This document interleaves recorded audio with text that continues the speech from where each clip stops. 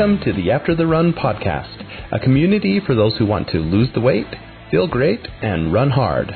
I'm your host, Tyler Christensen, just an ordinary dude that got really fat but finally decided to do something about it. Now I bring you a new episode each week with tips on how you can make small changes in your life that lead to huge changes in how you feel and act. I'm here to challenge you to take action now. Let's get started. Here's After the Run. Hey, it's Tyler and welcome to another episode of After the Run. I'm actually at home right now, so we might be interrupted by kids. But I did go on a run earlier. I ran 4 miles today in 40 minutes, and I'm doing some arm workout right now. So I'm in between reps, so I'm still breathing heavy, but you're not going to hear my feet pounding because I'm lying down. In this episode, I'm going to tell you why I bring candy home for my kids and why I eat pizza on Friday nights. Alright, so, as you know, I've been trying to lose weight for a while, and I have been losing weight. I've lost over 70 pounds now, and so I'm getting down to my last 30 or 40, and feeling good, and I'm eating pretty healthy, yet I still have not a lot of junk food in the house, actually almost no junk food in the house, because if it's there, I eat it. But I do bring home treats, and I do still buy ice cream, and I do still have some things in the cupboards for the kids and stuff like that. And here's why. When I grew up, there was a little bit of a scarcity mentality in my home. And I don't think it's necessarily my parents' fault. I think it's just what it is. I think a lot of people do this, especially people from big families. And what I mean by scarcity mentality was, if there was food, you ate it till it was gone, and you ate as much of it as you could, if you liked it. And the reason you did that is because if you didn't eat it, someone else would. And I see this even with my own kids, when it's treats and things like that, that you want the biggest piece, or you want to eat it now instead of waiting for later. And my kids are actually pretty good at this, but I still see this come out from time to time. Well, I remember growing up that this was the case, and sadly, I think I'm the reason. Even though I wasn't overweight as a child and in through high school, I ate a ton. And I think part of it is just because I had a fast metabolism. I played a lot of sports, and so I wasn't putting on the weight, but I would eat things. And I know I still joke around today that for many years, even after I left the home, when I came home, my mom would make meals, and it'd be like half for me and half for everyone else. Or she'd make a big lasagna knowing that I'd be taking most of it home with me. Because I just ate a ton. And so I think as a result, my siblings, when they could get the food, they would rush for it, and I did likewise because I wanted to protect my territory. I don't know what it was. But I don't think this is unusual. I think lots of people do this, especially if things aren't available to them. So you better believe growing up, if we had cookies or if we had ice cream, we were going to eat as much as we could as fast as we could. And I got really good at eating really fast. And this didn't change when I became an adult. In fact, if anything, it got worse when I was on my own, because I could buy a thing of ice cream and eat the whole thing, you know. And so, and I don't know who I thought was going to steal from me, because it was me that was going to steal from me. But I just had this habit of eating it till it was gone and eating as quickly as I could. So obviously not a great habit. Well, I've seen this with people that I've been around throughout my life. In fact, just a real quick story here. My wife was volunteering as a youth leader in an organization for our church. And she went to a summer camp with a bunch of girls.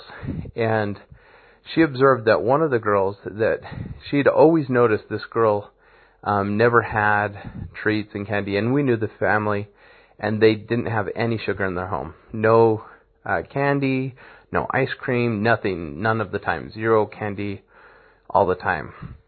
Well, the interesting thing was, up at girls' camp, there was a commissary where you could buy candy. And you could buy as much as you wanted, and you could eat it.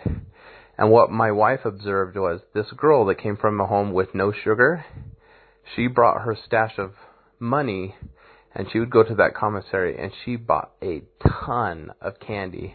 And then she would hide away. She'd go to her cabin and just pig out and just eat it. This is a skinny little girl that had never had sugar. Well, what was happening is she always wanted sugar, but it wasn't acceptable in her home. So when she was on her own,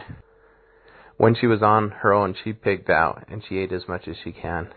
And I'm not saying this is her parents' fault. I'm not saying it's her fault. Sure, there's responsibility that can be shared there. But I think this is what we do as humans. I'm just saying this is the human condition. If we don't have things that we want, then when we get them, we go a little overboard. All right, I'm back.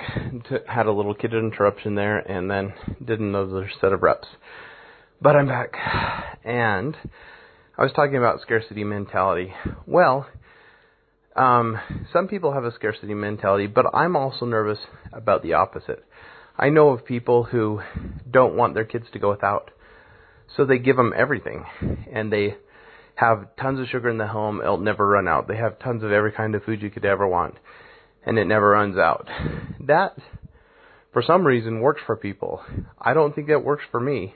Actually, I know it doesn't work for me, because I have found through experience that as someone who was addicted to food, and especially to sugar, if it's available and I can reach it, I'm going to eat it. And so I have to be really careful about stuff like that. So why do I bring home sugar? Why do I bring home candy? Why do I bring home ice cream? Well, because I think it's a happy medium. I don't want my kids to feel like they never get special treats. And so I bring them special treats. And I think it even means more than when they receive, like tonight I brought home caramels for them. A student brought it for me. I brought it home. And I gave it to them, and I think they know it means something because I'm not eating it. But I'm still thinking about them. And so I think it has something to that, right? But also, they don't have to feel like they're never going to get things just because Dad's on this crazy diet. We all know people that are on crazy diets, and they're weirdos, and we don't want to be around them because they're like, well, I can't eat that, so I'm going to bring my almonds with me everywhere I go, and I'm going to have my special Tupperware for this meal. I don't want to be that person. And so I make sure that from time to time I treat my kids. For the same reason, we still have meals that normal people eat. Like Friday night, not every Friday night, but actually most Friday nights, we eat pizza. And instead of buying 2 or 3 pizzas like we used to, we buy 1 pizza. And I have a slice, or maybe 2 slices. Usually I cut the slices in half, so then I have 2 small slices. It's the equivalent of 1 slice of pizza, but I feel like I'm getting more for some reason. One of those experiments you do with kids, right? Anyhow, we'll still eat pizza. And we'll make a salad and we'll have it with it, and we'll have breadsticks. And my kids love that meal, and they look forward to it. And they don't have to feel like they're going without things, even if generally we eat a little healthier than most people, if generally Dad doesn't have treats around the house. And here's a quick tip.